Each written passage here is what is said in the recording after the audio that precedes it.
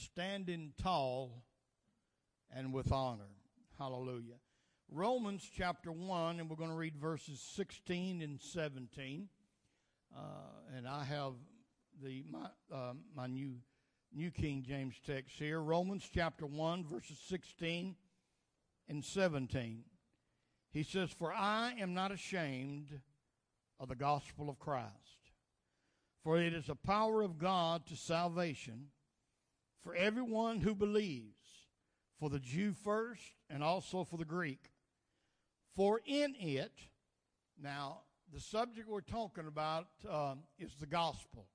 So the in it, or in the gospel, the righteousness of God is revealed from faith to faith. As is written, the just shall live by faith.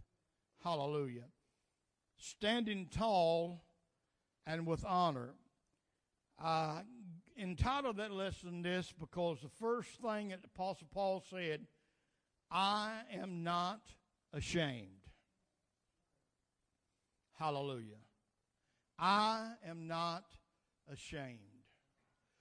If God has given you something and blessed you with it, it shouldn't make no difference to you whether nobody else in the world understands it or not. I know. I don't have to doubt because I've experienced. I know the Holy Ghost, Brother Douglas, is real. And it don't matter to me what the world has to say about that. It is time that the body of Christ stand tall in this last day and not be ashamed. Hallelujah. And if you look and study that word ashamed in the original Greek, this is what he's talking about when you use that word ashamed, Brother Paul. I am not embarrassed or feel disgraced. Hallelujah. I am not embarrassed or feel disgraced. The message of the gospel has never, listen, the message of the gospel has never been accepted by the secular world. Hallelujah. Never has been accepted. It has always been mocked and ridiculed by those who don't believe. Amen. Going all the way back to the day of Pentecost. Hallelujah. Matter of fact, most of our older ones that studied probably know this, but some may not. Now, those who follow Christ, we call ourselves Christians. Amen? Well, talking about this being ridiculed for your faith, how many knows how we achieved that name? It was now the name was originally given to ridicule the followers of Christ. Now, the Bible says the disciples was first called Christians in Antioch. But then you study the history, and people called them that to mock them. If some of the house of God would be walking down the street, people in Antioch would point their finger. Oh, there goes the Christians. There goes the Christians. The name came through mockery at first. It didn't come through honor. It come through mockery. But the Christian says, all right, we'll gladly bear that name. Hallelujah. We'll gladly bear that. Hallelujah. So this gospel has been ridiculed, amen, since day one. Sister Debbie here tonight, and you correct me if I am wrong on this, but I've heard Brother Penrod talk about this before in the past, about how his mother years ago, sitting by an old organ, sitting by a window, sitting there playing it for the church service, and people would come by and throw rocks or whatever, and one time broke the glass, and the glass just went all in her hair. And all she did was shake the glass out of and keep on pumping that organ. Hallelujah. Glory to God. Hallelujah. Amen. We don't know how good we have it today. Amen. The saints of old, what they had to go through with, amen, to pay the way for us. Amen. Right.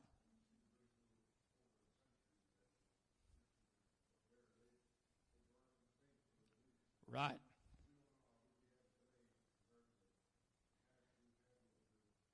Exactly. Hallelujah. The Fox's Book of Martyrs is a recorded history of many who were killed and imprisoned and tortured. And it's unbelievable what they had to go through it. So the very name Christian was used as mockery and defamation in the city of Antioch. I'm going to go to 1 Corinthians chapter 1 and read verses 18 through 24. And listen, just follow me through this. 1 Corinthians chapter 1. Now, we're talking about the message, the gospel. Hallelujah. This is what it reads like, beginning verse 18. For the message of the cross is foolishness to those who are perishing. But to us who are being saved, it is the power of God. You see how that blends in with what we just got through reading over there? Hallelujah. For it is written, I will destroy the wisdom of the wise and bring to nothing the understanding of the prudent. Where is the wise? Where is the scribe? Where is the disputer of this age?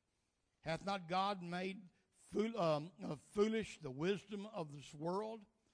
For since in the wisdom of God, the world through wisdom did not know God, it pleased God through the foolishness of the message preached to save those who believed. For Jews request a sign, and Greeks seek after wisdom. But we preach Christ crucified, to the Jews a stumbling block, and to the Greeks foolishness. But to those who are called, both Jews and Greeks, Christ, the power of God and the wisdom of God. Hallelujah. Glory to God. Amen. So, man, that just blends in together with what we read over here in Romans. He said, I'm not ashamed of the gospel of Christ, for it is the power of God to salvation for everyone who believes, for the Jew first and also for the Greek. It was a friend of mine's talking to somebody one time, and they said, man, I don't believe in all that stuff. I don't believe in that tongue talking and all that stuff. And he told me, he said, that's all right. If you don't believe in it, you won't never do it. Amen. Amen. If you don't believe in it, you won't never do it. But like that old song said, it's real, it's real. Thank God I know it's real. Listen, folks, Jesus Christ didn't come into this world and go through what he went through and die on an old rugged cross and go through all that kind of pain. So we would go through this life, amen, with no strength, no power, no authority in our life. We get all of that through the blood and through the name and through the power of the Holy Ghost. Amen? Hallelujah. Amen. So Paul said, I'm not ashamed of that. Amen. I'm not embarrassed about that. Hallelujah. Amen. I don't feel disgraced about that. I'm going to stand tall and with honor. I'm going to hold my head up high. Glory to God. Hallelujah. Because I know it works. Hallelujah. I know it works. I have proved, I've tested, I've proved it, and I know it works.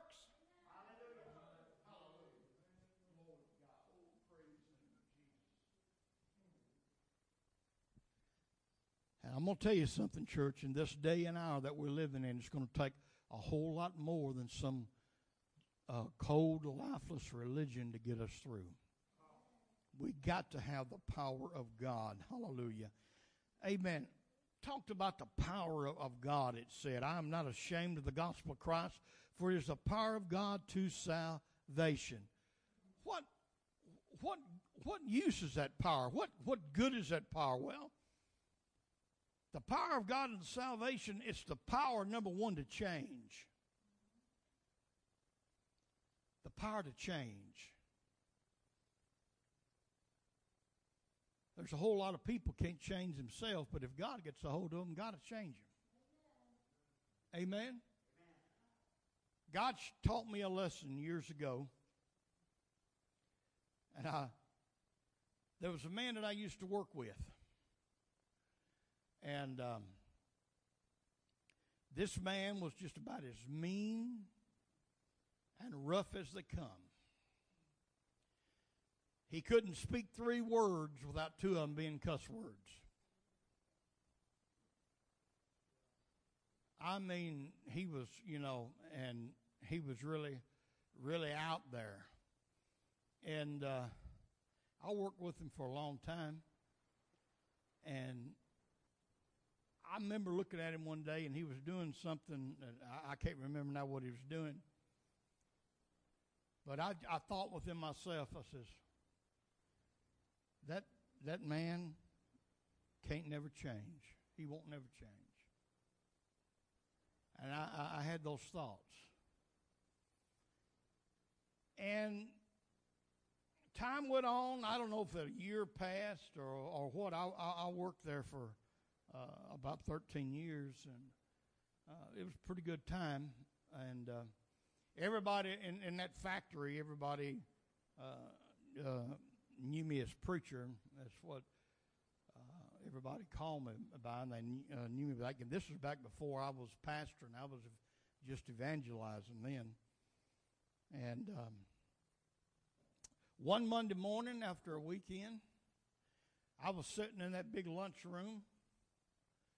An old big boy, I called him. He came busting through that door. I mean, he's not quite as big as Brandon, but almost. But almost. He came through there, and I immediately noticed a difference. He didn't have no grumpy look on his face. He wasn't cussing. He was smiling from ear to ear. And I was sitting there, and he looked across, and he saw me sitting there. He come right over there to me. Preacher. Yeah. He said, there was a revival going on in the church down there in Burns, Tennessee, where I live. Somebody might go outside. He said, I got right with God. Hallelujah. That's the power of God to change. Don't ever sell nobody short.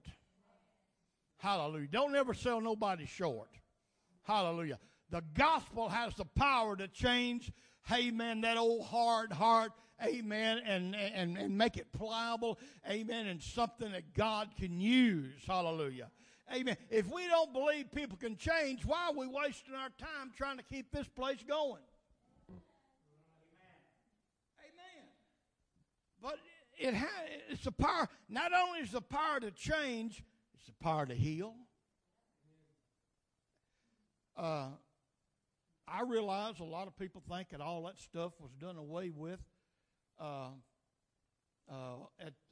when the last apostle died. But God, the Bible says God put all this stuff in the church, and there's not no one place nowhere that tells me he ever took it out. He put it in there. Hallelujah. Amen. And Jesus Christ, according to Hebrews, said he's the same yesterday, today, and forever. If he healed then, he can heal now, and he does heal now. Hallelujah. I've been a beneficiary of that. Hallelujah. I've been a partaker of that. Hallelujah. Glory to God. I think about Sister Darlene swelling in her legs and everything. Man, and because of my diabetes, I began to have problems with it, and they told me I was on the verge of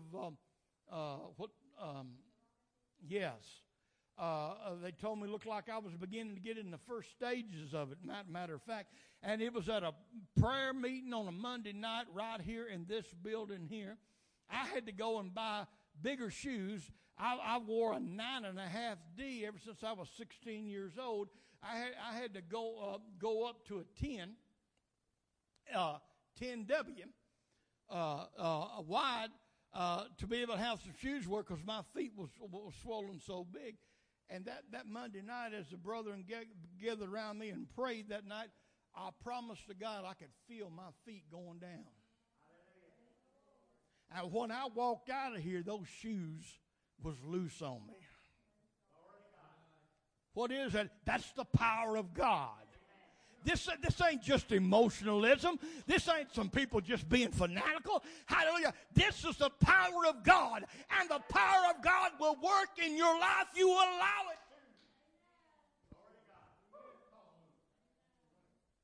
to. Not only power to change, power to heal, and power to deliver. Amen. Power to deliver. My brother was an alcoholic for 40 years. I never saw him one time during a 40-year time span that he didn't have a glass in his hand. He kept the cooler in his trunk with orange juice on ice and a gallon jug of vodka. He bought vodka by the gallon jugs. He drank so much. He was that way for 40 years. God got a hold of him, changed him. He got home from church. He went in there and he picked up that jug of vodka. He had his special chair that he sat in the living room. Nobody sat in it but him. And he set that gallon jug down there. And his wife says, "What are you doing with that sitting there?" He says, "I'm going to prove to the devil he can't deceive me with this no more because God has set me free." Hallelujah. He went in day in and day out, sitting right there looking at it every day. Finally, after about a month, he started to sit down in his rocker, but he stopped and he reached down and he picked up that gallon jug of vodka, went in there to the kitchen sink, opened up and poured it all down. He says, "Bye-bye." He said, "I'll prove to the devil God has won in my life." If God gets a hold of you, you don't need AAA. Hallelujah. Amen. And amen.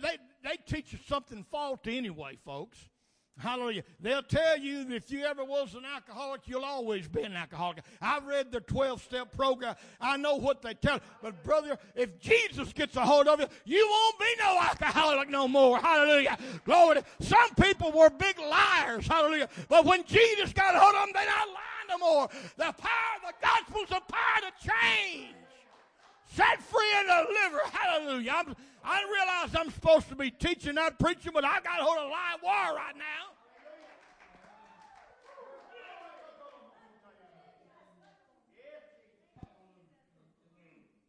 Wouldn't give this up for nothing or nobody. Hallelujah. Glory to God. Hallelujah. Well, I've got to rush on. I thought if I just used 2 verses, I'd have plenty of time, but amen. Verse 17, "For in it the righteousness of God is revealed," or in the gospel, "from faith to faith. And it is written, the just shall live by faith."